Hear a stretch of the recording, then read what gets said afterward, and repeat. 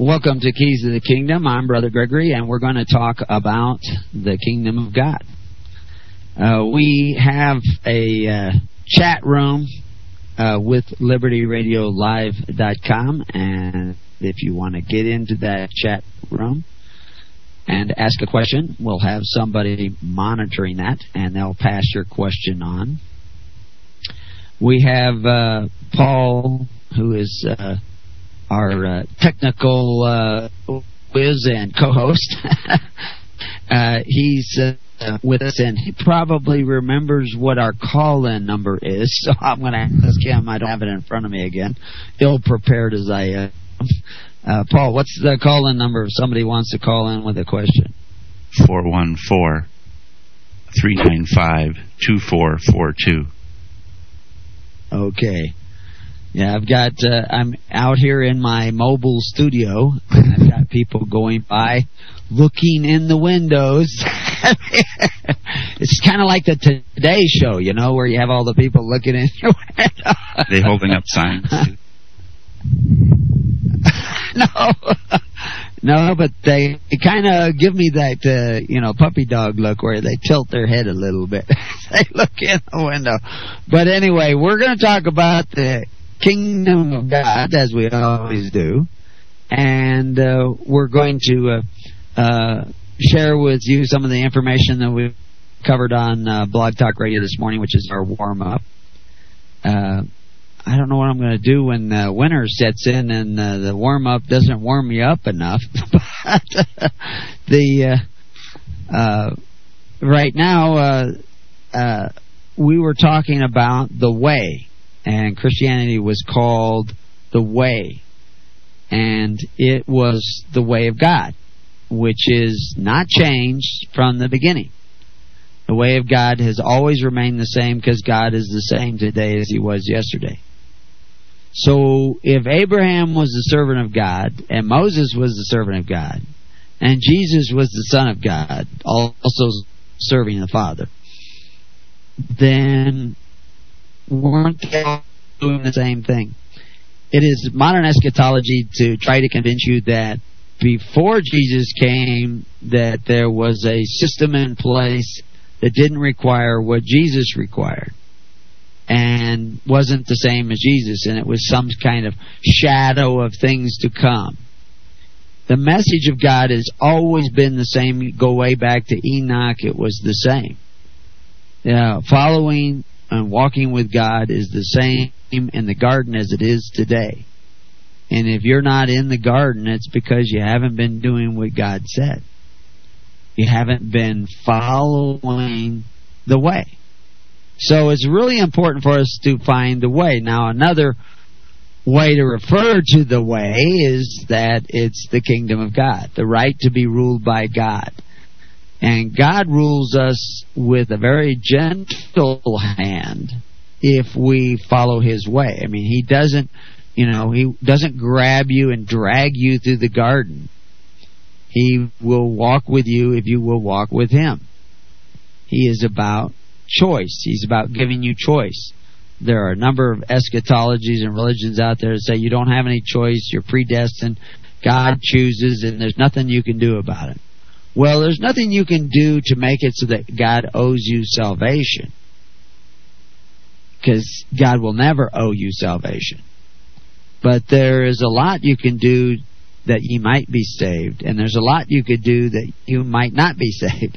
And Christ said, forgive so that you may be forgiven. He gave you that choice of forgiving so that you may be forgiven, or don't forgive so that you won't be forgiven. See, if you don't forgive, you're not saved. That's it. I don't care if you say you believe in Jesus. That's just a lie. You have to actually do the will of the Father. Not just say, Lord, Lord, I believe in Jesus. You actually have to do the will of the Father. Now, no matter how well you do the will of the Father, you're never going to be owed salvation. You're never going to be able to compel God to give you anything. You will not have power over God. And one of the things that people do all the time is that they really want power over God. Now, most of the people that would deny that is probably a lie. They want power over God, and one of the ways they get power over God is they create God in their own mind. They create God in their image. That's what they do. They imagine that God is this way. And of course the Pharisees imagined that God was very vengeful and very jealous, and because they were very vengeful and very jealous. But God is also a God of love. And, we could do a whole study on that, but we're not going to go into all the terms there that they translate. But the point is that the character of God is a giver of life, not a taker of life. Patient. Even with Cain, he was patient. But he said, I will not strive with you forever. And so he's very patient with you, and you should be very patient with others. And many people do not see the kingdom of God and are actually working on the side of evil. Paul was working on the side of evil, and then he changed sides. It was very important that Paul changed sides, because he gave the Jewish Christians, the Jewish followers of Christ, a little bit better perspective, because this was a Pharisee. This was a devout Pharisee. One of these dogmatic, got to do it this way, put your right shoe on and put your left shoe on, then tie your right shoe and then tie your left shoe. And pattern of behavior, they required you to jump through all these hoops. And people create those kinds of religions because that's a great distraction. You don't have to actually let the Holy Spirit guide you. You got the rule book. And that's what people are always begging me to write the rule book. I won't write the rule book. I've written some guidelines, but all they do is set out, here you can do this, you can do this, you can do this, you can do this. They give you choices. Gives you responsibility. It's up to you. It's very important. God gave you choices. Then if I'm made in the image of God, I should give you choices. And that's what we do here at the kingdom and at the church established by Jesus Christ. If the church is not giving you choices, it's probably not Jesus Christ's church. If they're speaking ex cathedra or passing synod rules where you got to do it this way or got to do it that way, then they are probably getting away from Christ. Now there's some basics. We got the 10 Commandments. You don't get to start coveting your neighbor's goods now, and because Jesus was here. We've done away with the law, so we can covet our neighbor's goods now. Well, if that's true, then we can start killing our neighbor too. And we can sleep in with his wife, and we can do all these things. Yeah, because Jesus saved us. We can sin and sin and sin and sin and sin and sin. But that's a sin to think that. But most of the Christians I know are very used to sinning. They sin all the time. They like sinning, and they intend to continue to go on sinning because they aren't really Christians. They have broken the other commandment. They have taken the name of the Lord in vain, even though Christ is not his name, it's a title. It's his person. That's right. Christ is an office, the anointed. He's the anointed. That's a person. That's an office. Who was he? He was Yeshua, Jesus. That's who he was. But as far as, when we say who he was, that's identifying the individual. But who he was who he really was in his heart, in his mind, in his deeds, in his actions. I've always given, and we have an article up. You can find it at hisholychurch.org/outline. What's in a name? There's a lot of people want to say, I've got his name, Yeshua, Yahweh, Yadivai, Jehovah, whatever they want to say. But that doesn't mean they know him. That doesn't mean that they know his name, his identity. There's a guy up in near Redmond.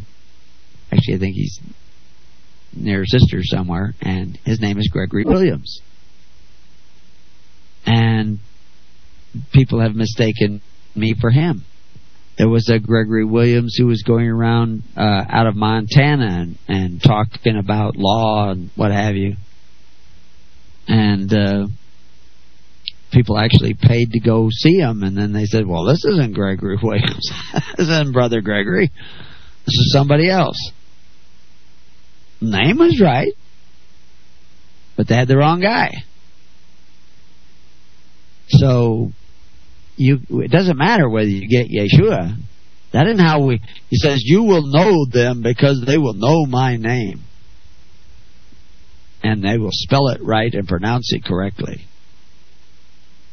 You will know them by their love for one another. And if they're creating dogmas and doctrines and eschatologies and theologies that you have to believe in, then I would be very suspect that they're not really going the way of Christ. Christ as king was the commander-in-chief of the army of Judea. But the soldiers mocked him. Why? Well, if you understood Hebraic law, if you understood the law of the Torah, the king wasn't to have a standing army. You weren't to have his own personal military force. He wasn't to be the commander-in-chief of his own army like Caesar was. Deuteronomy 17:16. So therefore they knew, there goes my pension if Jesus is elected, that I'm not going to be this man of power anymore who can exercise authority and enforce laws over people. I'm going to be just like everybody else. I'm not going to be a special citizen. But of course, a society that doesn't have a standing army, including police forces, what do they have? They have the hue and cry of the people. When there is injustice, it is every one of you who is responsible to do something about it. Every one of you. Because that's a weightier matter. And Christ listed them off. Law, judgment, mercy, and faith. It is not merciful to close your shades when somebody's being raped in the streets or raped in the courts. Every single church should have its court watch groups that will go down and let them know when injustice is being done. That'd keep you busy pretty full time. But if we start creating a real network of people that are actually doing what Jesus said, coming together, organizing themselves from the bottom up, working together, binding one another by love and honor, we would be a viable force in the heart of the Roman Empire of today. Just like the Christians were a viable force, a viable republic. Now, when I say force, now that could be misunderstood. They were a viable power and influence. Their presence. You know, I was in a riot once. It was in Fillmore District of San Francisco. It was the day that Martin Luther King, some of you have heard this story, Martin Luther King was assassinated. And I didn't read the paper and I didn't listen to the news, and I had no idea that he had been assassinated. And there were buildings burning and there were mobs moving through the streets and what have you. And I lived on Fillmore and Eddy in San Francisco in the heart of one of the black districts at that time. And cheapest rent I could find. That's why I was there. And I walked out of my little apartment. It was a Sunday, I think, and started headed down. I was going to go down to the zoo. And I don't know, 4 or 5 mile walk. You can look it up on a map. And I'm walking right through the district, and I see about 150, 200 guys on the street. And they crowded around because they all see me, and they come in a big mob, and they're standing there on the sidewalk, which was, 20 feet wide sidewalk. And standing there, just thick mob, all standing together, staring in my direction. And I walk up to them, and I step in front of them, and they're blocking the sidewalk. And I could see they were all staring at me for, a minute or so before I got to him. And I just stared right back at him and smiled kind of and looked at them and looked at their eyes and kind of did one of these shrugs like, can I help you kind of thing. I might even said something. I don't remember. And all of a sudden they just started partying. And it was just like a sea of black men, young black men, on the right and on the left. And there was about 4 feet wide space aisle right down there. And they were all standing facing this aisle. And I nodded at each side and walked right through. It looked like a procession. You have me, one white guy going through. Had no idea still what was going on, but they didn't harm me. They didn't touch me. They didn't do anything to me. Why did I get away with that? Oh, well, I was naive and wasn't afraid and wasn't judgmental, wasn't angry, and was very calm. I had actually spent much of that month in prayer. That's why I took that apartment. It was pretty isolated and cheap, and I spent most of my time reading and praying. And nothing happened. I discovered when I got to the zoo that it was closed because Martin Luther King's assassination. And I discovered it because there was a newspaper there. I realized that what had happened, but nothing happened to me. The fact is I can give you just story after story of this same kind of thing, where you can come into a room and make a difference. And you can make that difference if you're following the ways of the kingdom. And if you got 2 or more that can actually come together on that premise, you will have the power of God with you. You don't have to have, I'm not saying you don't have guns or don't have knives or swords or whatever. You can have those things if you want. I can't make rules like that. But the real power, know this, the real power is in the Holy Spirit. God provided a way in which the Pharaoh said they can go. Now what's happened is that we have signed contracts. We have made covenants. We have become voters. We have become participators in welfare systems that are now in debt. And we are responsible for that debt because we are beneficiaries of those systems. And now we have run up a bill, because we agreed to this system when we became a member, or our parents agreed for us, and they sold us into the bondage of Egypt. And it's worse than it was in the bondage of Egypt. And the people are whipped daily and oppressed daily. One of the things that I had in my notes before this show, I put down a number of notes in the show before we start. And there is... I'm getting little signals here. Anyway,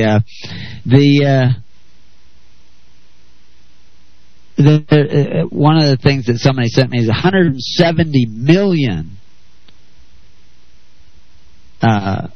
citizens have been killed by their government over some period of time. I can't remember what it was. Actually, I think that number is probably lower than you can imagine. People are worked to death because of the burdensome tax system. And people don't think that that's actually happening. Oh, well, nobody's getting worked to death. Certainly they are. People holding 2 jobs, 3 jobs. People working from before sunup till after sundown because of the tax situation. The taxes are unbelievable in every country. Income tax in Australia, I think, can go up to as high as 53%.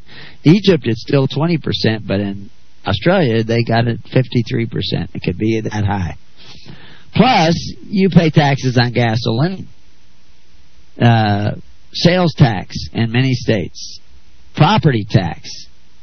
You're renting. You say, I don't pay property tax. Oh, well, your rent is based on that property tax.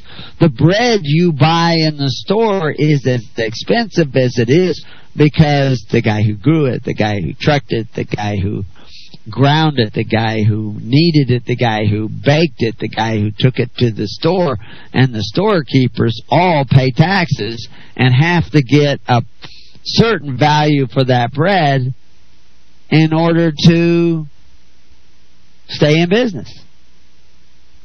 So a huge portion of the price you pay for bread is taxes. So you're taxed on that. The same dollar is taxed time and time and time again throughout the year. Sometimes $1 can be taxed 10 times in one day. You spend it. I gave the example where somebody had done something for a neighbor, and the neighbor, in appreciation, paid him back the $10 value of what he had done. And he says, "Oh yeah, but you gave me this, so here you can keep this $10 back because I owe you that for what you did over here." And he says, "Yeah, but you also did this for me, and so." And you gave us this, and so here's the $10 back, and then so anyway, the $10 goes back and forth about 3-4 times. Well, if the IRS was watching this transaction, the $10 would now be about $2 or $3 left to it, because every time it changed hands, they got a cut. You see how insidious this system is. Now, the kingdom of God gets taxes too. You got to have taxes, or you can't make the government work. You got to have taxes. Everything is for sure is death and taxes. Except in the kingdom of God, you tax yourself. You decide how much you're going to pay in taxes. You decide who you're going to pay those taxes to. And you decide whether or not you're going to give them any more in the future, based on what you see him doing. He's a public servant. He's your public servant. Now, you can't give him money and say, you got to do this with him, and you're taking away his choice. You give it to him and say, it's your choice to do with as you see fit. But then if he doesn't do well, if he doesn't work, he doesn't apply that, if you think he's not doing a good job as a public servant in the kingdom, stop giving to him. Find another man who is seeking to serve like Christ came to seek to serve, and give to him. But it's still a government. The kingdom of God is a government based on the perfect law of liberty. You have a right to support it or not. You have a right to support it or not. If you give to a minister, and you always give to a specific minister, then he has a right to decide on how to use it. You keep all your rights, he keeps all his rights. Simple as that.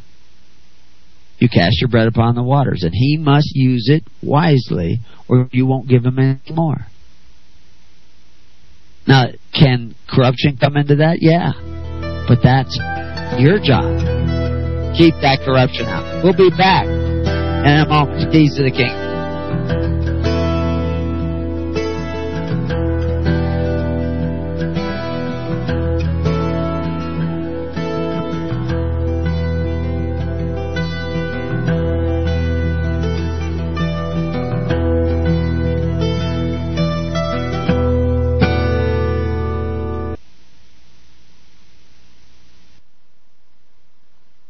I pledge allegiance to the King of Kings, and to his kingdom come, on earth as it is in heaven, one holy nation, under the Heavenly Father, with grace, mercy, and justice for all.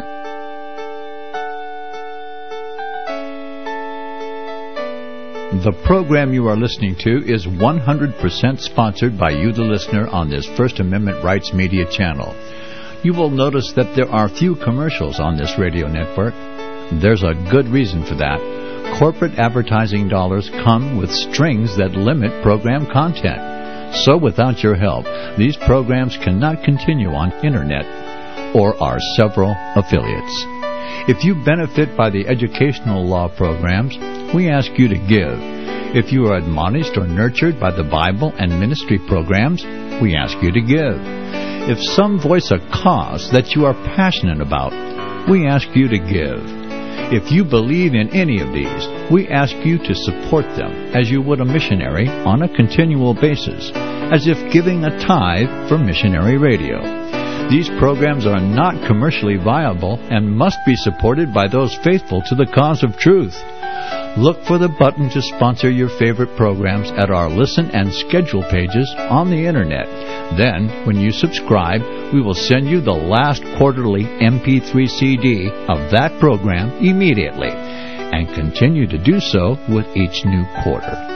We will also give you unlimited archive access to all of our programs.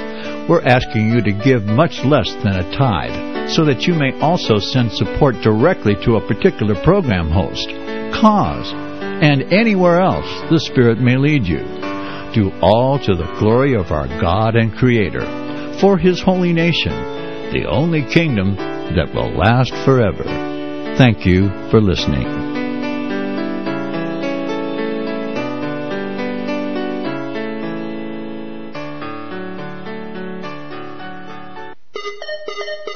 Now listen to me. The Bible says, render unto Caesar that which is Caesar's. I want you to know that a corporation is Caesar. Government takeover of the church. This DVD is the most powerful tool we have for waking up those asleep in the pews. The Scripture calls for His people to come out of her. The corporate church is the apostate church, the whore that rides the beast. Make copies and give them away to your corporate churched friends and loved ones. The truth will make them free. They will watch the DVD, Government Takeover of the Church. Who will tell them if not you? Get this DVD for a donation of $25 from LibertyRadioLive.com. Order online today or call 559-781-3773. Now listen to me.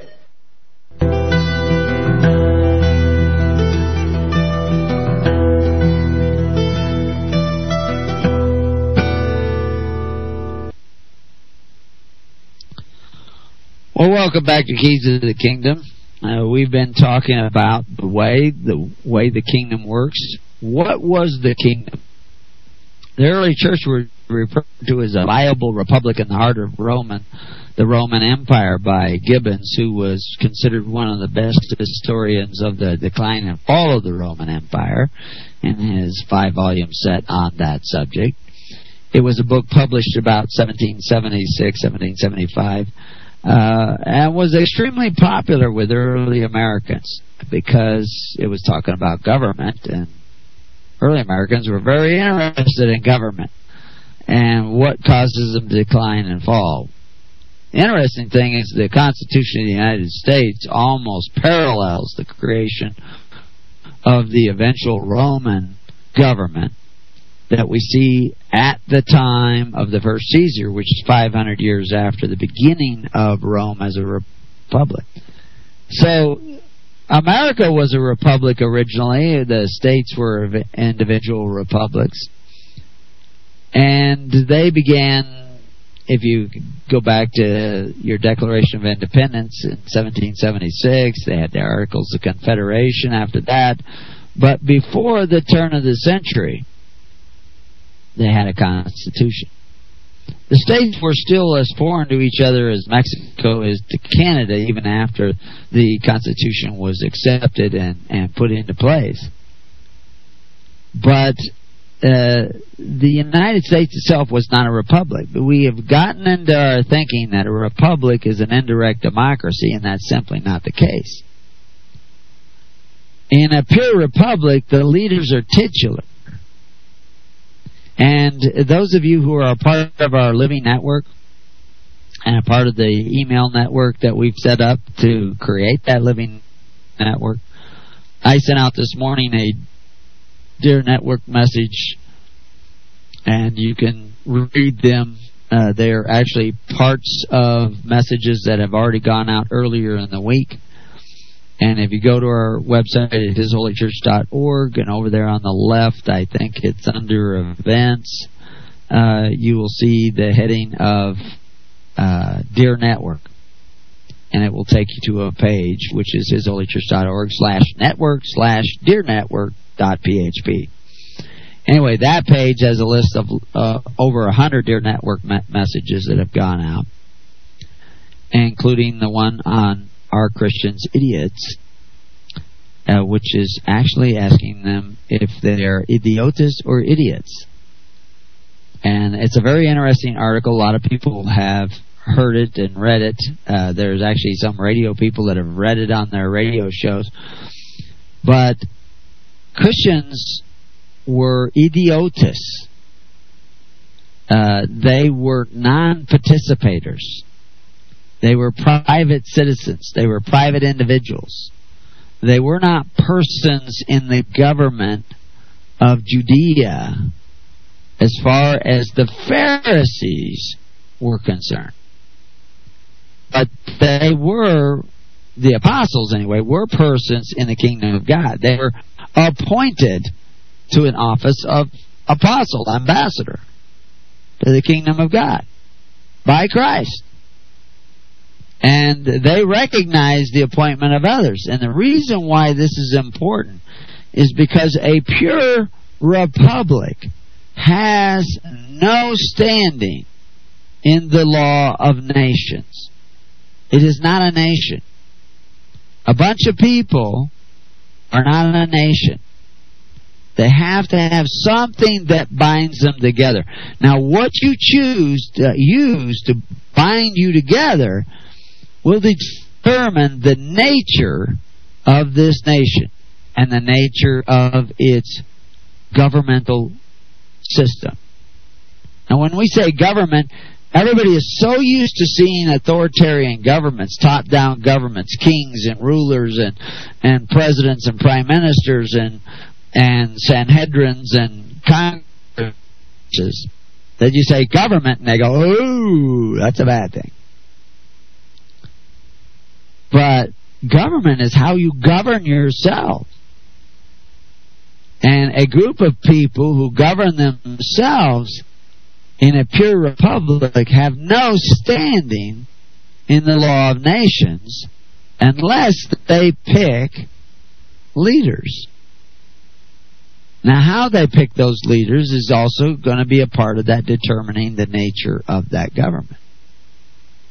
The power that they have as leaders is going to determine the nature of that government. And Israel was a very unique kind of government. It was very much like early Rome, 500 years before the first Caesar. It was based on families that were autonomous, that came together in congregations bound by faith, hope, and charity. There was no covenant contract with each other. There's a covenant with an unseen God. But who's the enforcers of that covenant? Every man is the enforcer of that covenant. And how they enforce that and how they implement that government is going to determine the nature of that society. So let's take a look. How did Israel operate for 400 years without a king? No king. There were Levites wandering around, but what power did they have? They were naked unless you gave them covering. They couldn't go up by steps, so they weren't Highdr, because they weren't higher. They weren't going up by steps. The way they got to be high priests is they were the best servant of servants, which is exactly what Jesus is describing when he appoints the kingdom to the apostles in Luke, as he said he was going to do to his little flock. He appoints. You are not to be like the princes of the Gentiles, he says. They weren't just ambassadors, they were princes. They were sons of the king, brothers to the king.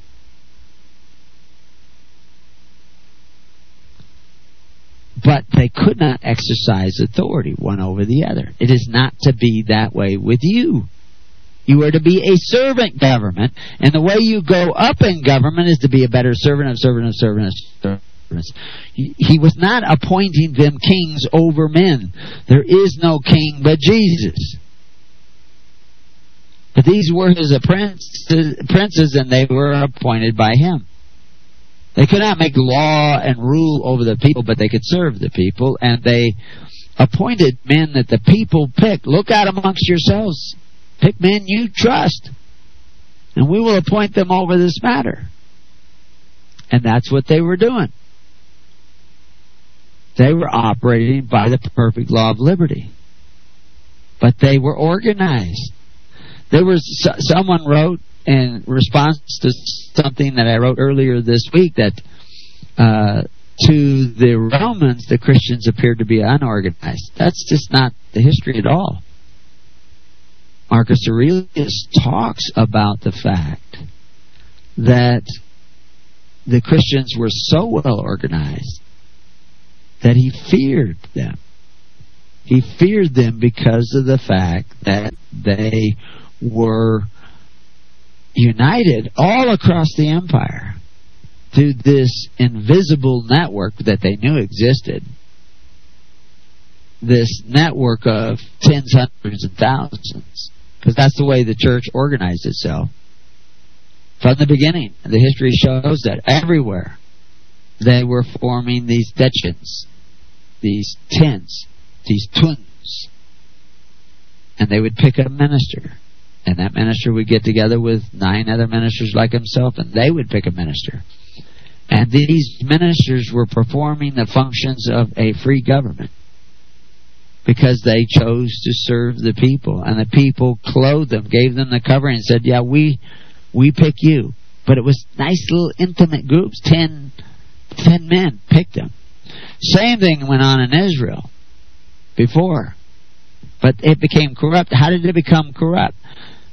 Because these men you picked as ministers, when you had a legal dispute between your brothers in the congregation, you got together, and those 10 elders of the families in your congregation, plus your minister and his minister, could sit down, and this 12-man jury decided fact and law and settled the dispute. And how did they enforce it? If they came to the conclusion and you agreed to listen to what they had to say, for that one issue, these were the judges of the issue. And they said, you took this cow unrighteously. You need to give that cow back. If that's, whatever the dispute was. And you refused to give it back, they would cast you out as a lawless man. You don't honor your agreement. You agreed to abide by their judgment. If you were arrested and accused of a crime, of injuring or killing or whatever, and you were convicted by that 12-man jury, you could appeal to their ministers. And they could acquit you and say, no, we don't think they got a fair trial. We don't think he's guilty. And they decided, not fact and law, but they decided to acquit. This was the cities of refuge. These Levites were the cities of refuge. It wasn't a town that all the criminals lived in. It was an appeals court where you could go for refuge, for regress. And that could become corrupt if you had money and you could pay off a group of these guys farther up. But if everybody in the community is tending to the weightier matters of law, judgment, mercy, and faith, they simply say, that minister had to have taken a bribe. This is a miscarriage of justice. You picked him, I'm not going to pick you until he's removed. I'm not going to tithe until he's removed. Those men there who acquitted this guy who's clearly guilty, I'm not going to participate until he's removed. Those men are removed because they are liars. They are bribe takers. They knew there were men taking bribes and acquitting men of crimes. That was their complaint to Samuel. But their solution was not to exercise their authority from the bottom up, but to pick an authority from the top down to make it right. I see Christians doing that every day. Christians say, hey, we need a health clinic in our community. Let's everybody get together, have a fundraiser, and start putting together money to have a health clinic. Next thing you know, they want to go out and get grants from private foundations. Well, if they choose to give them grants, okay. But then, finally, somebody came in and said, you know, of course, we're going to have to put this on the tax rolls in order to make this work. What he was really saying is, hey, you know, we're going to have to hire men with guns to go house to house and make our neighbors pay in money so that we could have this wonderful health clinic that will be good for them. Does anybody see that that's coveting their neighbor's goods? No, this is the law. No, slow down here. Back up. Is that coveting your neighbor's goods or not? Is that exercising authority? Oh, you are the beast. If you want to force your neighbor to build you a health clinic. Oh no, it's for him too. Yeah, but he's not getting a choice in the matter. Well, it's a democracy. Yeah, that's right. It's a democracy. It's not a republic. The United States is not a republic. Never was a republic. It's a democracy within a republic. That's what it says in its own creed. Yeah, it has a creed. Because it's a religion. It's what you believe in. It's what you have faith in. It's what you give your allegiance to. Because you aren't followers of Christ. You're followers of Thomas Jefferson. I mean, I don't want to pick on Tom. Tom wasn't half bad compared to what you got now. Whoever your president is now. Supposed to be Mr. Obama from Kenya. How did that happen? Because you don't tend to the weightier matters. And none of the men you elect tend to the weightier matters. Why? Because you don't attend to the weightier matters. You think the health clinic is bad? What about the public school? Everybody who sends their kids to public schools is a socialist, and you cannot be a socialist and a follower of Christ. Because the socialist wants to force his neighbor to contribute to his welfare. And you can't do that.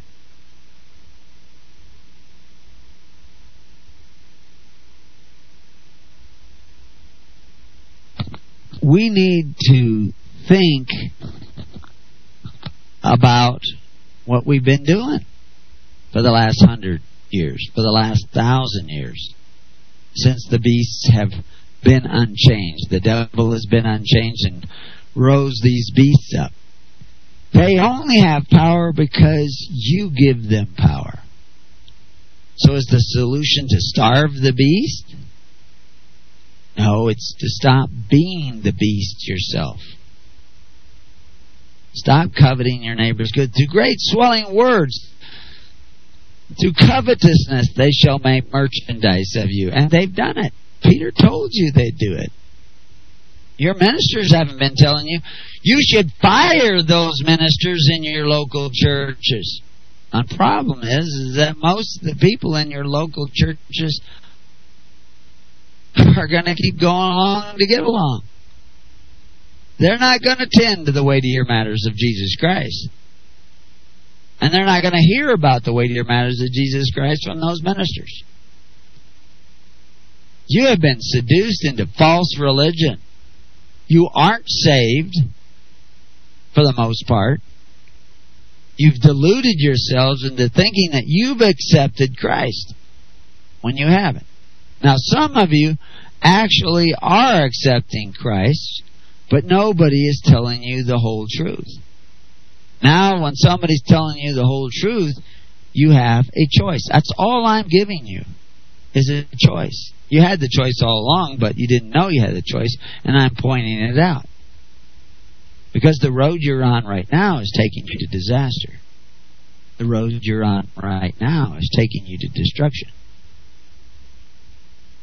And the bridge is out. And you need to turn around and start going the other way. So that way is to gather together in His name. In other words, to gather together with the intention of doing service to others. Ask not what your kingdom can do for you, but ask what you can do for your kingdom. An important principle in the kingdom is that you are to love one another, serve one another, care for one another. Not so much so that you make one another weak. If you don't eat, you don't. If you don't work, you don't eat. Okay, so how do we do this? In order to have representation in the law of nations, you must have a representative. But the representatives you pick, we know the Bible tells us they're not to have a central treasury. They are not to have a standing army. They are not to have treaty-making powers. They can't make contracts for you. Therefore, they can't borrow money for you. All those powers were given to the ministers to do exercise authority one over the other. The kings of your society, which are down there in Congress, and of course Congress has given their power to the presidency, and the same thing goes on in Australia and everywhere else. And you've all created these beasts. You look at Japan, you look at China. They're no different than they were 200, 300 years ago. They have their warlords and their rulers and their peasant class. Communism hasn't changed any of that. The affluence of Japan hasn't changed any of that. They're still just as oppressive to their pecking order society as they ever were. There's great people in Japan and China, but I'm saying that you do not change a leopard's spots by painting him with another system. The fact is, you can't get into the kingdom of God unless you change.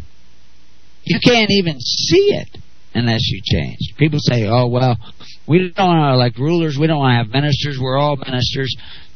You're all a bunch of cats running around. You've got to elect ministers, the same as the early church, but those ministers are your servants. But you can't exercise authority over them any more than they should exercise authority over you.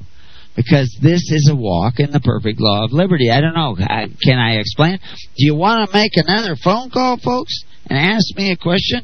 Are you not getting this? The number is 414-395-2442. Do you have a question?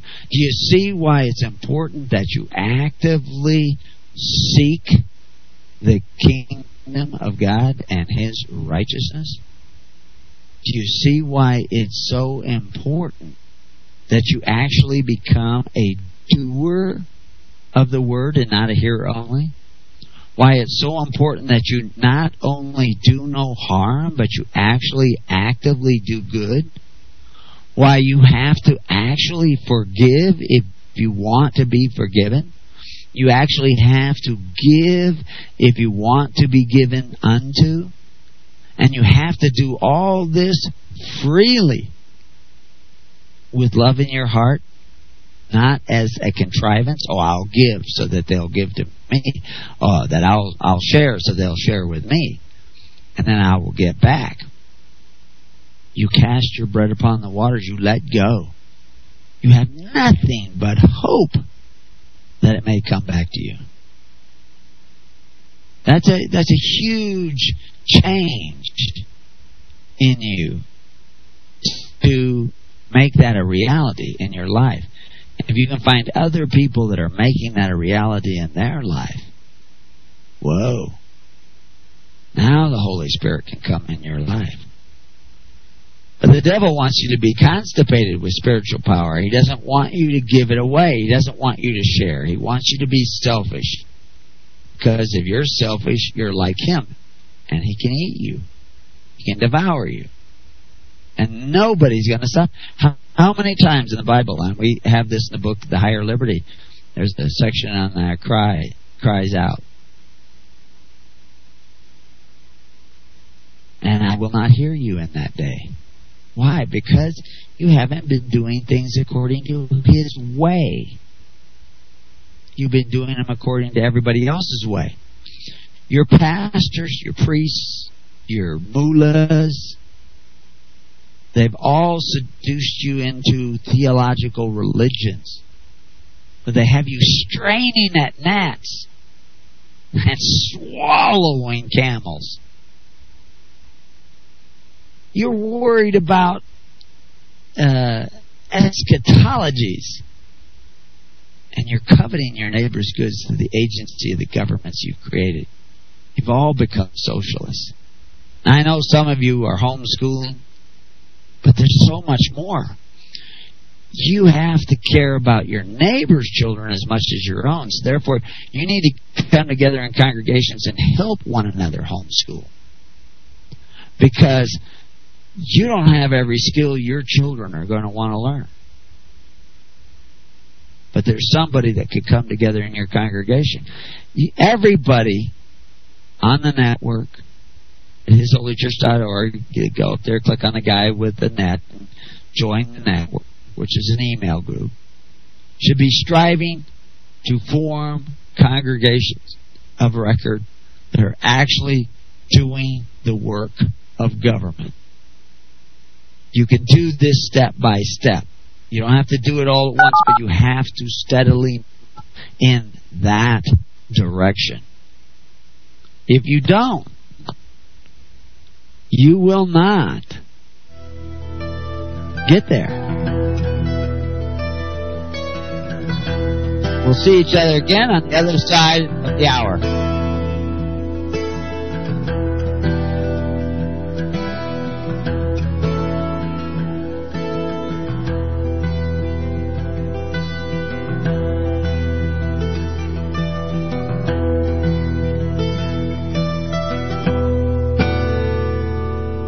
You have been listening to The Keys of the Kingdom with Brother Gregory of His Holy Church.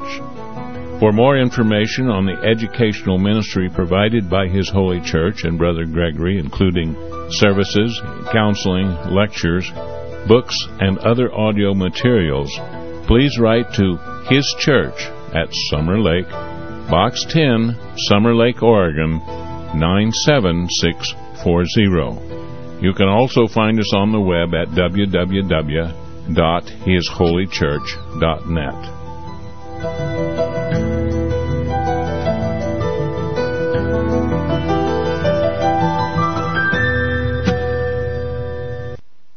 If you read the history books, the most often asked question to Southerners was this: why did you fight? And the most often given answer is, because you're here. In other words, the South did not invade the North invaded the South. Was it the Civil War or War of Federal Aggression? John Weaver sets the record straight in this DVD series on the Civil War from the Old Past Christian History Conference. Was there a war to set the slaves free? Or was it a war to enslave us all? Get this DVD and judge for yourself. War of Federal Aggression. The truth seems strange only because we've been indoctrinated with a fiction. War of Federal Aggression. Get it today. Get this DVD for a donation of $25 from LibertyRadioLive.com. Order online today or call 559-781-3773. 559-781-3773. Fight the fight. We are here to equip you because you love the truth. LibertyRadioLive.com.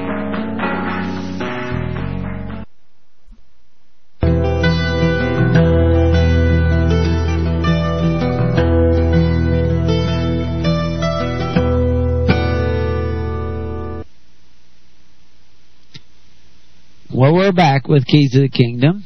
We have a retreat coming up here this fall out here in Summer Lake. The retreat will be between the last weekend of September, which is just a couple weeks away, and the first weekend of October.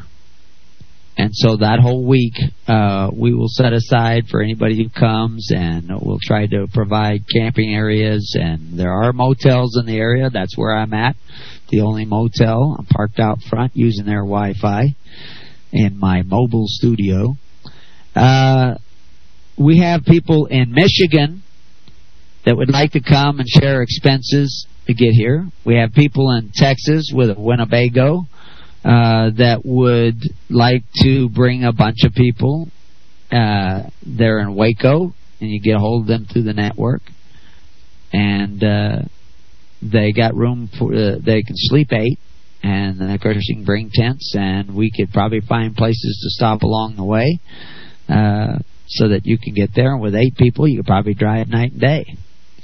So if you want to be a part of that little caravan, get a hold of the people in Texas. We have people in Southern California who wanted to come up. Just didn't know if they had the expense of driving all the way up by themselves. So if there are people who want to come up with them, get a hold of the California group. Nitsan is on there, and he can probably get you in contact with those people. And, you know, even if you're halfway up in California, they can take their ride with you the rest of the way. And I believe it's a lady who wants to come up, so that may make a difference as to who wants to be the passenger. But I won't give you all the details. You have to get on the Living Network, which you can get on at hisholychurch.org. And the little guy with the drop-down net, and you join the group in your area, whether you're in Texas or Michigan or Carolinas, and say, hey, you know, I'm interested in coming to the retreat. Now, we have another retreat in Missouri, and again, that information will be out there for you on our wiki site, preparingyou.com. And I can't give you all the information about that because I don't know it. The network is growing, and I can't keep track of all these things. There are other people talking about having events. I guess they're having some sort of a meeting up in the New York area. Paul Capadona and George Mason can tell you that on the New York group, which covers several states around New York up all the way up till Maine. So there's lots of things going on the network. It's starting to grow. I'll be on another radio show on Tuesday, Agenda 21. I'm maybe going to be a Randy Maughan show and some other shows that people have been talking about having me on. And we're going to keep trying to have more guests on this show, so it's not just me. But it is going to be just Kingdom. It's just going to be talking about the kingdom of God and His righteousness, so you get a better and better picture of what it looks like, so that you know what you're looking for when you're seeking it. Because what you're hearing about in your local churches is not the kingdom of God. They tell you you get to the kingdom of God by dying. And that's not what Jesus said. It's not for the dead, it's for the living. It's now. It's within your reach. It has to do with seeking the weightier matters and tending to them. It has to do with loving your neighbor actively, not sitting in the pew having nice thoughts about them. It's actually being the government of God, caring for one another. That's going to take your support to get more and more people to come to the network and meet up with you. I mean, if you want us to find 100 people in Michigan, 500 people in Texas, 1,000 people in the Carolina groups, which includes Florida, you're going to have to help us do that. You're going to have to help us make that happen. or you're just going to have to go do it yourself. I mean, I don't care how you do it, but you better be seeking the kingdom, which is seeking other people seeking the kingdom, and coming together with them and forming those living networks that actually care as much about each other as they do themselves. Very simple. So I said, if the governments of the world, as that one article said, there's a couple other things I wanted to share with you, if I can pull that up, since we're on the announcement stage of the program. And again, I'll give you the call-in number. If you have a good question, call in 414-395-2442, and we'll bring you on the air and let you ask your question. But anyway, there was X-class flare this week, just X2 on the sun. And Jesus said, "Look for signs in the sun," and it struck the Earth today. Actually, yesterday, and the radiation levels went up rather high, and much of that radiation was absorbed into the Earth, which means that there could be some good-sized earthquakes in the next few days. This is not a big deal, but it's showing you a process where the Earth and the Sun are connected in a universe that was extremely well designed. If disasters happen in your community, these congregations of record are our FEMA, our Faith Emergency Ministry Auxiliary. During the Hurricane Irene, we had people helping people back east. During snowstorms, we had people trying to help people, but everybody was pretty well off in the Midwest when they had some bad storms. There's going to be earthquakes, and people are going to need help. Now, this principle is not limited to this network, but this network could become a viable source of assistance of one to another, especially since our criteria is that you have to care about others as much as yourself. You have to care about God as a giver of life. Can you imagine if we had 100,000 people in this network? That would just be so powerful I could not even imagine. If you had 1 million people, it would be a force. You don't need the numbers. You need Christ. But can you imagine if you had all these people that were actually doing the will of the Father and caring about one another, loyal and honorable people? My goodness, what a powerful thing that would be. Also, some other bad news. North Dakota typically grows 3/4 of the nation's durum wheat. Durum wheat is what they use to make most of the pastas. There was at least 1 million acres of it that was not. This year's crop, however, is expected to be only 24.6 million bushels, or about 2/5 of last year's. Total U.S. production is pegged at 59 million bushels, a little more than half of last year's, and the least since 2006, according to the U.S. Department of Agriculture. And we don't have the surpluses that we used to have, and because of the dollar situation, much of that will be sold abroad, and we have no surplus in this country, and those surpluses are going to disappear on a regular basis. If we have more crop failures, which these events on the sun can cause, this could be absolutely disastrous. Another threat to our food supply in the world today is GMOs, genetically modified organisms. This is one of the greatest threats to the American people, to the people in the world. I shouldn't exclude any other country. But in Europe, they have truth in labeling to the point where you have to label. If you have genetically modified foods, you can make a choice in Europe because they list it. And in many places in Europe, they have banned genetically modified organisms. This is so dangerous to the Americas because we haven't done that. As a matter of fact, one of your presidents, I believe it was Bush, passed into law a law that you cannot, it is actually illegal to advertise your food as containing no genetically modified organisms. Now, I could go on all day, and there's plenty of people, you can go look that up. There's a march coming up, Right to Know March.org. It's going to start in New York, supposedly. It should start in every state and move in the direction of Washington, D.C. I don't know the dates or the time, but you can go to righttoknowmarch.org. Now, I'll spell that. R-I-G-H-T. The number 2. The word know, K-N-O-W. The word march, M-A-R-C-H, .org, not com, .org. So go to www.righttoknowmarch.org, and you will find out about this.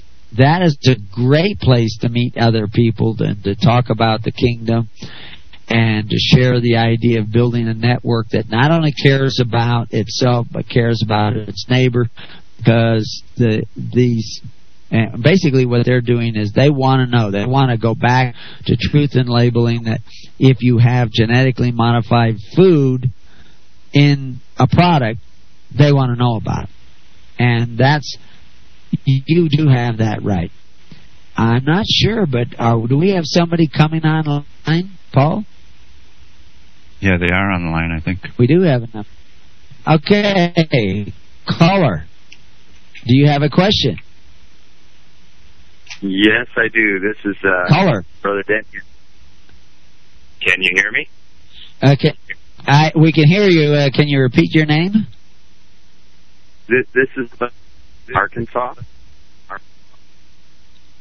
Okay, you're from Arkansas. I didn't get the name this time either. I don't know if that's me breaking up, or are you catching it, Paul? No, I'm not catching it either. No. Okay. Can you catch it now? Try to ask the question. We can hear you, but we're getting little clips. The feed is evidently not fast enough where you're at. But anyway, can you just tell us what it is that you wanted to ask a question about? Yeah, actually, I had a comment. I used to live in Hawaii, and they have huge GMO test crops for Monsanto because they're isolated over there. And there was an incident that occurred where chickens, they have feral chickens over there, and some of the workers caught some of the chickens that were in the fields. They ate the chickens that were eating the GMO corn, and the people that ate the chickens got sick and died because of the GMO crops the chickens were eating. Right. I hadn't heard that story. It's just one of the nightmare stories that they cover up. India, water buffalo, sheep were turned into cotton fields, which they used to always do to eat up the weeds after the cotton was harvested, and they all died. Not a couple of them got sick. They died. This genetically modified food is an absolute poison. And it's getting into almost everything Americans are eating. If you wanted to take over a country, this is the way to do it, to break down the health of the people. And the repercussions are unbelievable. The genetically modified corn pollen is all the way into the Andes. It's everywhere. This is an absolute, total weapon of mass destruction.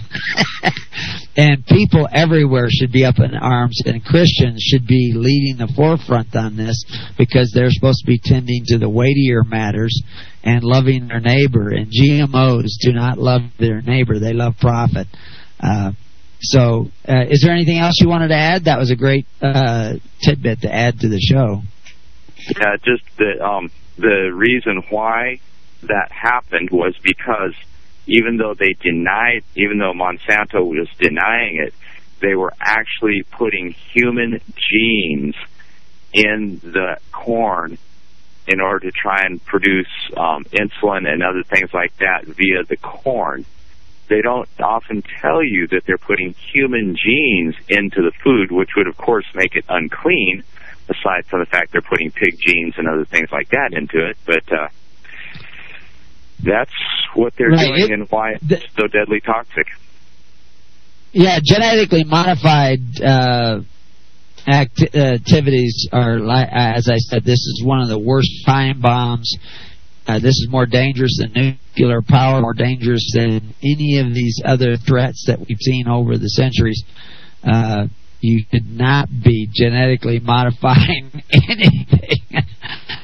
You know, it's just absolutely horrendous. And Americans are very oblivious to this, but this right to know march.com, you will have the opportunity of meeting people probably from all over the country that are waking up to this. And these are what I call kingdom tracks. I'm not saying everybody there is going to be a saint by any means, but homeschooling, home health, natural foods, these are things that people seeking the kingdom will find of interest in their life. And when you see those people gathering together, you're going to be seeing kingdom people. And even though we have a very formal network that we're creating, we do not lose track of what we call the indirect network, or the actually we have another word I can't even think. Extended network. Thank you, Paul. The extended network, which is all those other people that have these values and things that show that they're not far from the kingdom themselves. So yeah, the genetically modified food, and they've genetically modified alfalfa now, and they got a fast track to present that in the feed supply, which people don't say, well, I don't eat alfalfa. Well, if you drink milk, dairy products of any kind, even cattle, beef, all these things are affected by these genetically modified foods. And literally that also affects the soil itself, because the reason they're genetically modifying the alfalfa is so that they can spray Roundup on the fields in excess, which kills off microorganisms in the soil, which creates an imbalance, which will actually create a change. So that, I'll give you an example, 45% of some of the dairy herds are infertile now. That's huge. 15% would probably run you out of business. 45%, you're toast, where your dairy cows will not get pregnant. And we haven't even got into the area of deformities.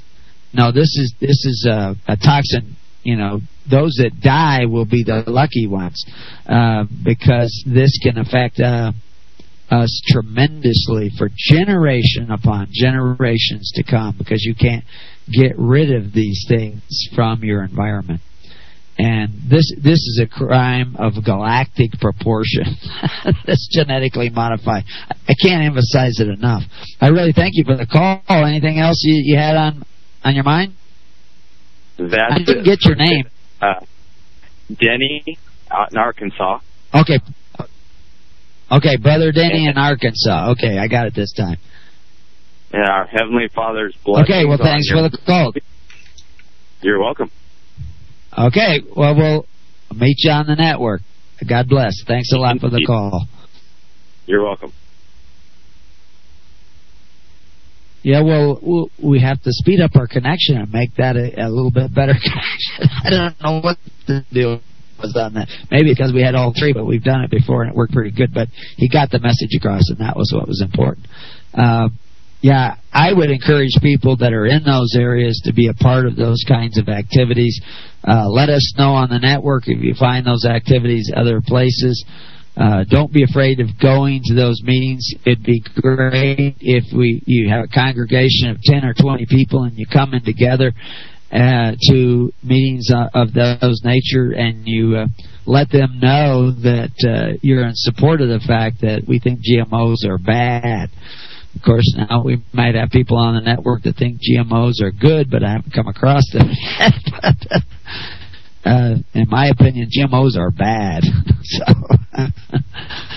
but anyway, Paul, do you have any topics? I'm kind of running out of topics here.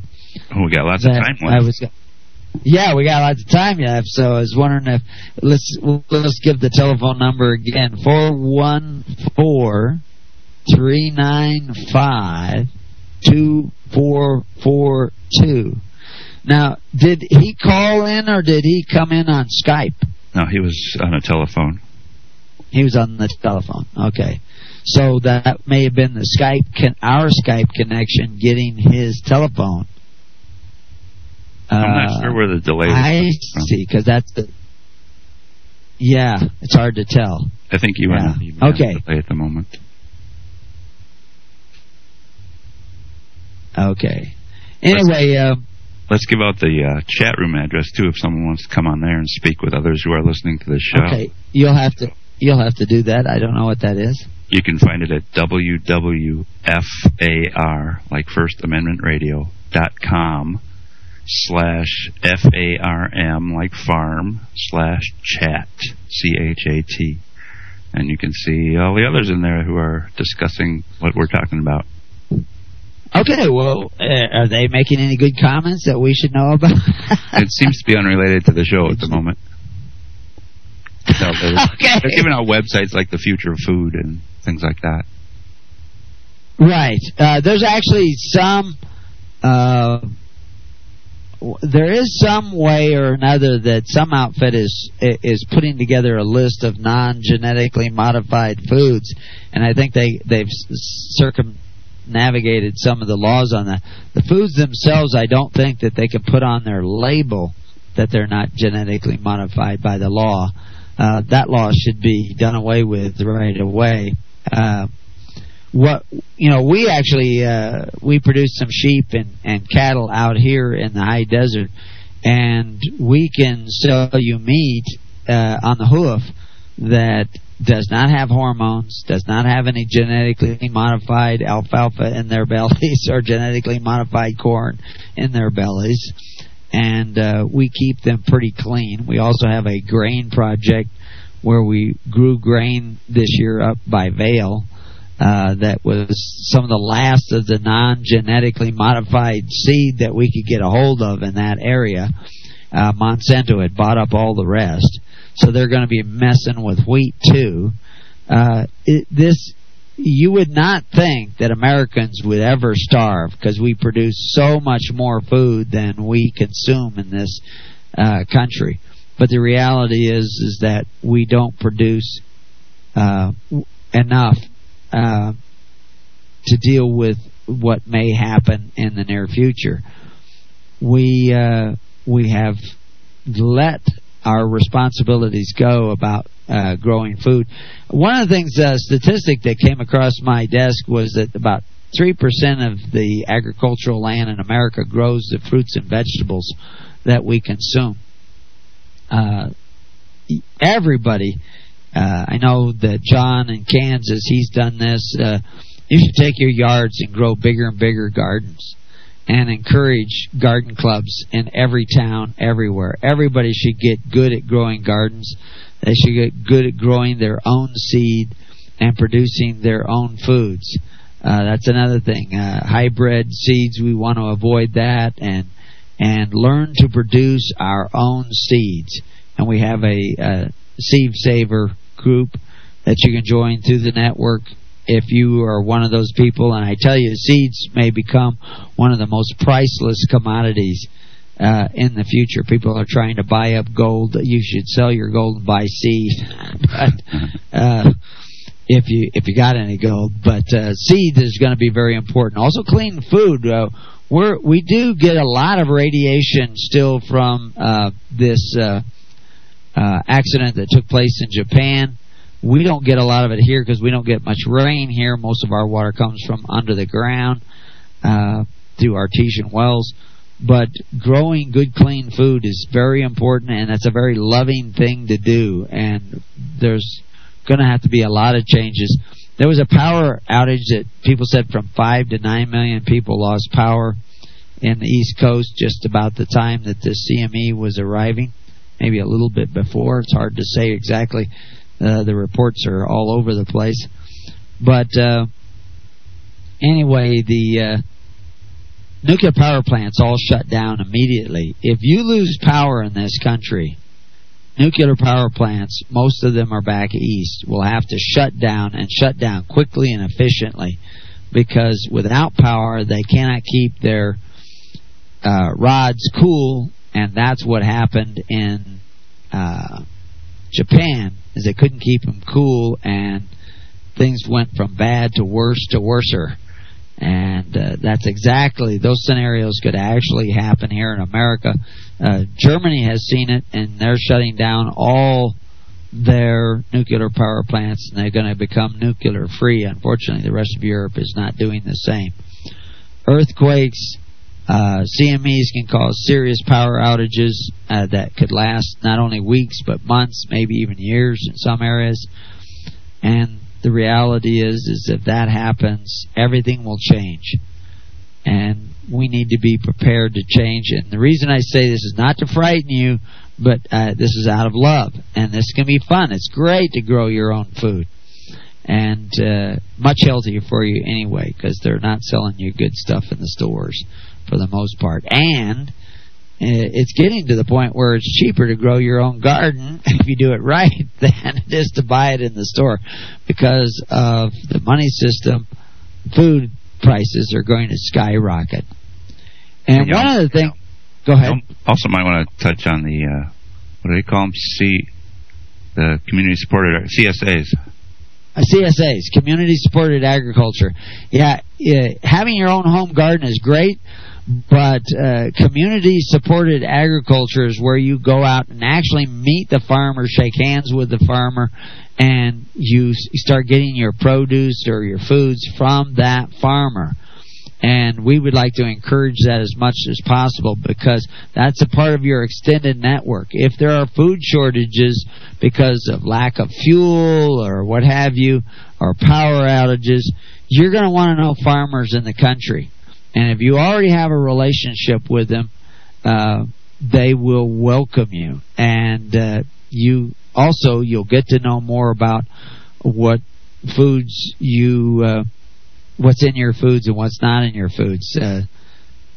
And they're also in the forefront of this Stop GMOs process, because a lot of these CSA people are very health conscious in the production of their foods, and are very organic, if you want to use that term. So yeah, CSA, you can look online, look up CSA, Community Supported Agriculture, find people in your area.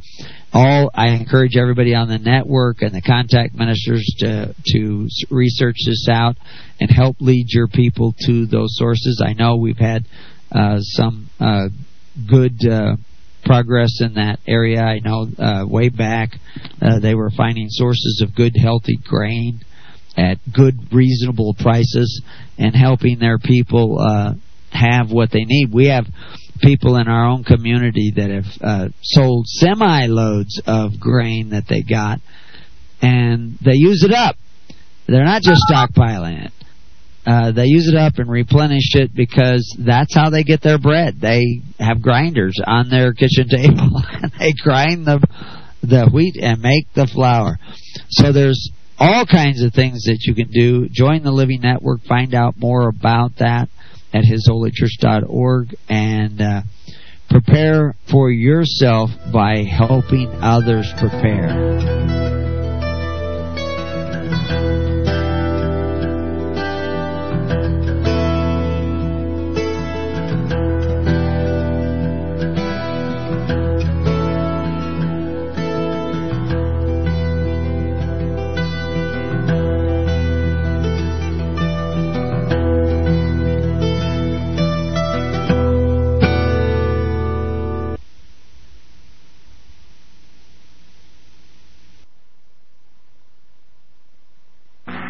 Fight the fight. We are here to equip you. Because you love the truth, LibertyRadioLive.com. Greatest Prophecy DVD from Cross the Border Productions. Embrace the little-known but greatest prophecy given by the great high priest. The pre-incarnate Messiah reveals God's once secret plan for mankind. Believe it. Behold, the end times in Daniel chapter 2, because the dream is certain, and the interpretation thereof sure. It is the key to prophecy future. Comprehend the 7-year Great Tribulation deception. Be not deceived. Understand the great prophecy delusion, because if it were possible, they shall deceive the very elect. Be forewarned. America in prophecy, exposed for all to see. The mark of the beast. No, it's not a biochip. A much better and more secure technology is already here, and you are already using it. 2 copies, one for you and one for you to give away when you send a support donation of $25 to First Amendment Radio. Use the chip-in event on our website or send $25 cash to First Amendment Radio, 139 East Tulare Avenue, Tulare, California, 93274. Make copies and give them away. Send $25 cash for 2 copies of the Greatest Prophecy DVD. That's First Amendment Radio, 139 East Tulare Avenue, Tulare, Tulare, California, 93274. A wise man is forewarned and prepares for the time to come. The Greatest Prophecy DVD. Now listen to me. The Bible says, render unto Caesar that which is Caesar's. I want you to know that a corporation is Caesar. Government takeover of the church. This DVD is the most powerful tool we have for waking up those asleep in the pews. The Scripture calls for His people to come out of her. The corporate church is the apostate church, the whore that rides the beast. Make copies and give them away to your corporate churched friends and loved ones. The truth will make them free. They will watch the DVD. Government takeover of the church. Who will tell them if not you? Get this DVD for a donation of $25 from LibertyRadioLive.com. Order online today or call 559-781-3773. Now listen to me.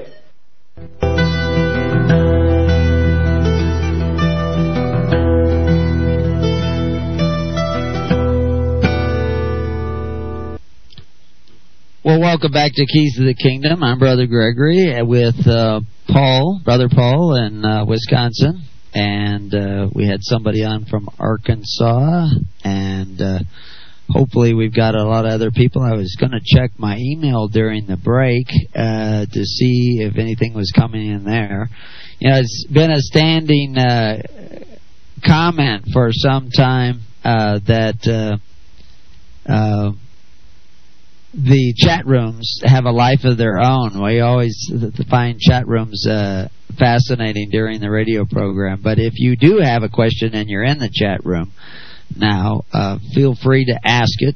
Address it to Paul so that he knows that that's a particular question, and we'll try to address that question. Yeah, I just noticed that there is a question in there. Also, we're getting another call in, so we'll take the call and we'll go to the question in the chat room after, okay? Okay. Calls for His people to come out of her, the corporate church. You're on the air. Okay, you're on the air. You have to turn your radio down, or you'll be going to hear us out of both ears. Okay. Hi, Brother Gregory. This is Isabel in New York. Hello. Hi, Isabel. and hi. I just there's a discussion going on in the chat room that I would like you to address, and you once addressed it before, but I think it might be a good time to talk about it again, and that's the calendar and, you know, the dates of the holidays, of the feast, and whether we should be following the moon cycles or the full moon or the crescent moon, and if you can just talk about that again. I'll talk about it in general terms, but I won't dictate to anybody which calendar they should use. But it's very interesting, this whole calendar issue. I found it to be one of the most controversial ones amongst some people. Other people, that's not a big issue at all. It was a full moon last night, or pretty close to a full moon last night. I know this because I was out picking up hay bales by moonlight. We could have done it before the sun set, but we probably would have had a heat stroke because it was about 90 degrees out. I not only wear my hat, but I also have to wear a headband in it because the sweat drips in my eyes and it stings so bad I can't hardly see by the time I finish one load. So we did it in the evening, and when the sun went down, we had a full moon to get the last load in. We didn't unload it when we got it home. We just parked it there. But that would have been breaking Sabbath doing that. But then again, Jesus had us taking a sheep out of a pit in the Sabbath. And so that would have been breaking the Sabbath according to the Pharisees, but according to Christ, it was a good idea. It was the way to go. And it's the way to do things. And who wouldn't do it that way? And so in order to get the hay in, we actually were picking it up during the Sabbath. So now calendars, they talk about lunar calendars. A lot of people don't know the difference. Lunar calendars, solar calendars. There's several different lunar calendars floating around out there. The important thing about the feast is the purpose of the feast and the spirit that the feasts are supposed to help us bring into place. And in order to do that, the important thing about the feast is that we actually show up on the same day, because it's a gathering. And if you show up on one day and somebody else shows up on another day because he's using another calendar, it defeats the whole purpose of having a feast. And so what is the purpose of the feast? Before we address the calendar, let's go back. There were three major feasts that we know of that dealt with large gatherings where people came together. There were other events. Passover was more of a domestic gathering and a community gathering, because you would invite enough people into your house to eat an entire sheep, lamb, before morning. And that's a lot of meat. You know, you're talking 50 to 75 pounds of meat, and you don't want to waste it because you can't keep it, so you have to invite enough people to eat the whole thing before the day is out. But the other feasts that we're dealing with, like Feast of Tabernacles, which we're having, or Feast of Booths, they call it also, is a gathering of a large number of people that stay in tents. They come from far away often, and they stay in tents. It would be in a different place often every year. And several things would be accomplished by having this feast. They were never to come empty-handed. They were to bless the Levites with gifts when they come. They were also, they could bring goods to trade with other people and to share with other people, etc. So there was a lot of stuff going on there. Everybody, picture this, everybody's staying in tents and everybody's cooking their favorite meal and their favorite dish and trying to share it with everybody they could. And then, so there's always, every day there's this huge surplus of food, and so there's a lot of eating and a lot of sitting around talking. A lot of boys meet girl are happening. Families form alliances because their children get married as a result of these week-long feasts. They may not get married that week, but they've met each other every year at Tabernacles. And they've seen each other growing up, but they haven't lived so close to develop the animosity that you sometimes develop with neighbors, and relations develop. So the whole point of the feast was to bring society together, to create bonds of society, to support the Levites and the charitable government system that was put in place. And early church did the same thing. When they got away from that, and the valleys still had their, Oktoberfest, which is a carryover from that, early Feasts of Tabernacles, they fell prey to the kings that rose up, because valleys could be taken one valley after another, and nobody came to their aid from other valleys, because they didn't have these international feasts where they brought people from all over, from every valley to their valley.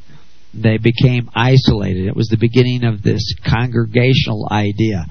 So back to the calendar, another little tidbit.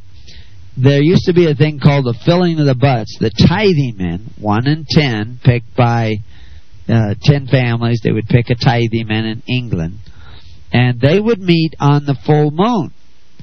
And so you would say, oh, well, then they were using a lunar calendar. Well, not necessarily. They met on a full moon for the filling of the butts. And the reason why is there were no street lights. It was practical. It made sense to meet on a full moon, because meetings would go late into the night, and you might want to walk home because this was a local meeting, and you didn't have street lights, so you're going to be walking home with a full moon. Filling of the butts was actually target practice. And every single monastery in England had Yule trees growing within their courtyards. Why? Because Yule trees are what they used to make bows out of. And making bows was very important. And also Yule trees, I think they have a toxicity to them that you don't want animals eating on them. So they would keep them protected from that. But that was very important. So all these little anecdotes or little tidbits about society are important when picking a calendar. The solar calendar was used by most of the Essene groups that I have come across, and the Essene groups at the time of Christ had philosophies or theologies or teachings that were most in accord with what Christ was doing. So there is a great deal of evidence that early Christians, because most of them probably came from the Essene communities, were using a solar calendar. They were keeping the Sabbath for hundreds of years after Christ, but they were using a solar calendar. The Pharisees used a lunar calendar, and again, like I said, there's several lunar calendars. But even those using a solar calendar, like I said, would meet on full moons. Why? Because they had to travel long distances, and ordered fairly long distances, and there were no street lights, and so full moon made that possible at night, where you couldn't do that otherwise. Practicality is the cornerstone of the faith taught by Jesus Christ, Moses, and Abraham. So again, we go back to what calendar should you use? You should come into agreement as to what calendar you want to use. Not make your calendar your religion, your philosophy, your dogma, your whatever. But because when you do that, you forget the weightier matters of why you even have a calendar. God doesn't need to know this day. The calendars and the days and the Sabbaths, etc., were made for you, not you for the Sabbath, not you for the calendar.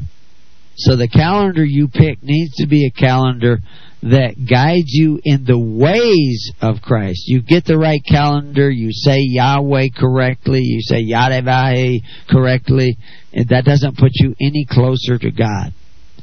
But following the precept upon precept and the purposes of these feasts, this will bring you closer to God and His kingdom. So, what calendar you use? We actually are having the Feast of Tabernacles, and I've debated this for a long time, dealt with the calendar issue. The reason we have it the last weekend of September to the first weekend of October is because of the practicality. Where high desert starts to get into more inclement weather later on in October. But duck hunting, we have lots of good days in October after that. But by the last weekend of September, we usually had enough frost to get rid of any mosquitoes. But we still have lots of warm days.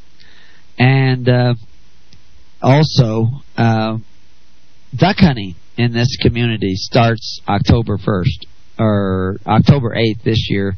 October 1st is deer hunting. You won't be able to get any accommodations. The traffic will be immense once duck hunting season starts. You won't even be able to get in at the trailer park, the only trailer park in the valley. We hope to build facilities where we can accommodate 1,000 to 2,000 people.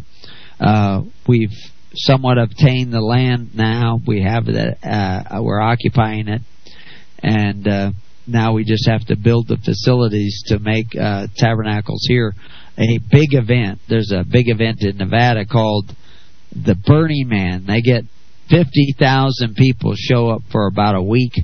Caravans of people come there.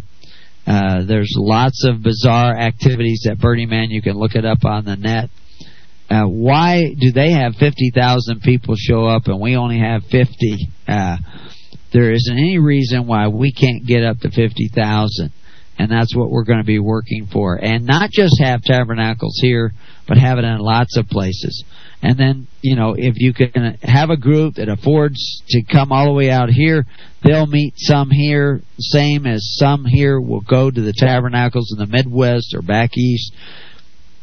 And the idea is people coming together and firming up those bonds of network and communication so that if, like we saw in Indiana and Iowa, where it looked like a nuclear power plant might be flooded and go critical, those people had places to go that were upwind. In North Dakota, Nebraska, even all the way out here. We would take refugees from these disasters. We may see severe disasters on the East Coast. That's why you can't just think of the East Coast. Should you abandon the East Coast? No. God's put you there. Do what you can there. But don't stop thinking kingdom. And Feast of Tabernacles and the other feasts like Pentecost, where people gathered together. Pentecost was one of those periods where they gathered together, and that's where they firmed up their tens, hundreds, and thousands. That's where, the ministers who could not see each other on a regular basis made sure they had picked the best minister of ministers, because the distance starts becoming greater and greater. Right now, we can travel around in this country fairly well, but we need to create a living network, not dependent on the internet, not dependent on phones. Come to some sort of agreement. No, okay, this group wants to use this calendar. I'm not going to dictate they can't. But they need to know that this group over here is using that calendar, so let's not lose the lines of communication. If your calendar is dividing you from faith, hope, and charity, from the perfect law of liberty, from a nation bound by love, then your calendar is doing what the Sabbath of the Pharisees was doing. It was keeping you from tending to the weightier matters of law, judgment, mercy, and faith. And in that list, I didn't see the word calendar mentioned. The calendar is to serve you. And when it starts dividing you, it's not serving you. And so you need to keep that in mind as the days pass from one to the next. So anyway, if you use a solar calendar, it doesn't make you a sun worshiper any more than using a lunar calendar makes you a moon worshiper. What we worship is the God of creation, the God who made us, the God whose image we were made in, and He was a giver of life. And that's, if your calendar is not giving life, then your calendar has just become another religious millstone around your neck. So use the calendar as a tool and don't beat your brother to death with it. So anyway, I hope that answers her question. Was that the question that also appeared in the chat room? No, it was a different question. Okay, what was that question? Oh, yours goes back to like straining at gnats. But the question in the chat room refers to when we were talking about GMOs and well-fed beef, and the question came up, on the hoof is great for local folks, but how do those at a great distance get it?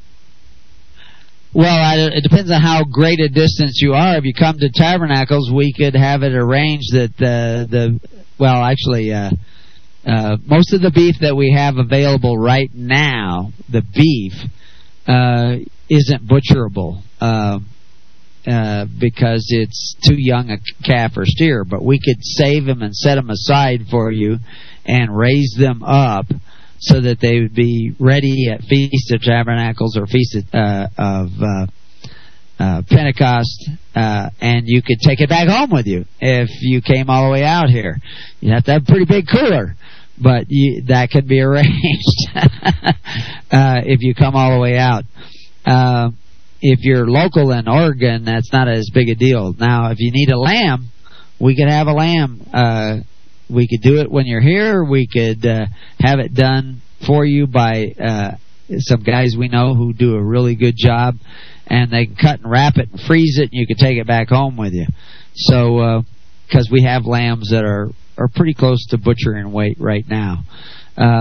If we don't sell them to people within the network, we will sell them to somebody because the prices are way up. But we encourage everybody to be growing produce, to be growing. If you want clean meat, we can get it to you. You buy it on the hoof, it's yours, but I can have a guy come in and butcher it. If 2 or 3 of you want to do that, you don't have to take home a whole steer. But he can butcher it, have it in a freezer, and have the meat all frozen, and then you just head home with it. And if you live in New Jersey and you want to buy your beef here, you either drive fast or you take a refrigerated truck. Now, we have a transportation group of people that have semis, and there isn't any reason why we couldn't eventually incorporate that as the network grows, where we could have trucks deliver this stuff. As a matter of fact, we know people at Azure Standard, and we might be able to use them to do that as well. Azure Standard delivers all the way to the East Coast now in semis, and I know they have refrigerated equipment in their truck, frozen foods in their truck. So we might be able to work out a deal. So these are things we have to work on. Go ahead. I know that around here, too, we have farms that specifically grow grass-fed beef or even bison, I think, and they offer, there's people out there thinking kingdom. Right, and it's for you. Yeah, that's part of that community-supported agriculture. I know there are people in Tennessee that are doing this, growing very healthy foods, and you should be willing to pay a premium to get access to those, but you probably can get it for a pretty darn reasonable price. We produce eggs here as well, and we give them away because nobody values. We don't really give them away. $1.50 for a dozen of farm fresh eggs. It's kind of a funny story about the farm fresh eggs. Somebody bought some farm fresh eggs from a local individual here, and they brought them back, and they said, these eggs are no good anymore. The yolks are all yellow. And we tried to inform them. It says, well, yellow oaks is the way they're supposed to be. You're used to buying store-bought eggs where the yolks are all white and anemic looking. And I happened to have eggs this morning about 4 o'clock when I got up. I got up about 3, but I stirred them up to make kind of a scrambled egg, and I was having a hard time breaking the yolk there because these eggs are so darn fresh and these chickens are so healthy. You don't get good food in the stores. But yeah, the more we network, the more resources we'll find locally, and that's really why we've created this network based on local groups. I don't want to be emailing everybody in Texas all the time. I want people in Texas talking with each other.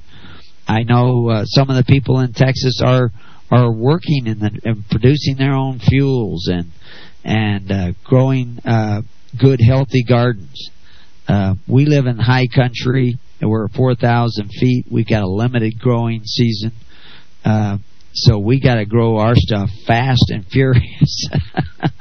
But we're actually building soil now. We started another project on creating soil, our worm project, which we have great hopes for. And we're in a lot of different things, and so is a lot of people, and that's why you need to network and learn these things.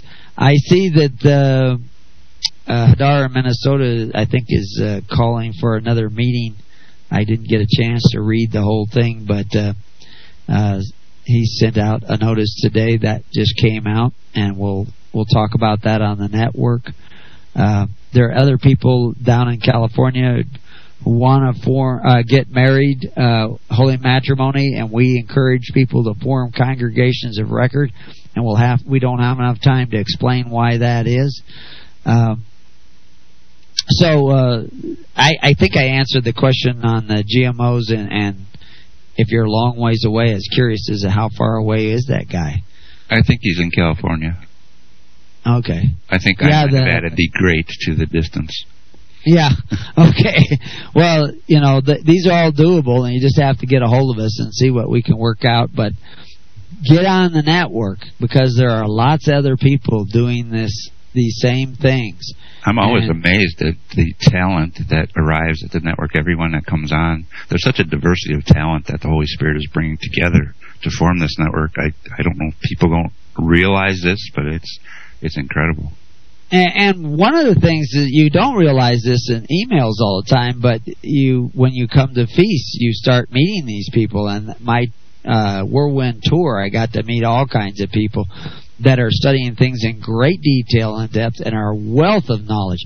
This is the point. If we build the network of people who care about others as much as they care about themselves, that is the treasure in the kingdom of God. These people are the gold and resources and supplies and benefits of our kingdom. Is finding hundreds, thousands, tens of thousands of people that love their neighbor as themselves. So let's do more of this through the week on the Living Network. Until then, may God be with you and peace be upon your house. Thanks, everybody. Thanks, Paul.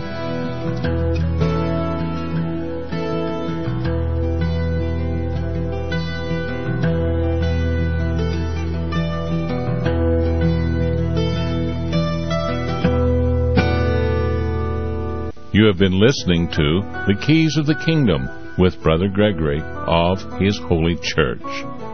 For more information on the educational ministry provided by His Holy Church and Brother Gregory, including services, counseling, lectures, books, and other audio materials, please write to His Church at Summer Lake, Box 10, Summer Lake, Oregon, 97640.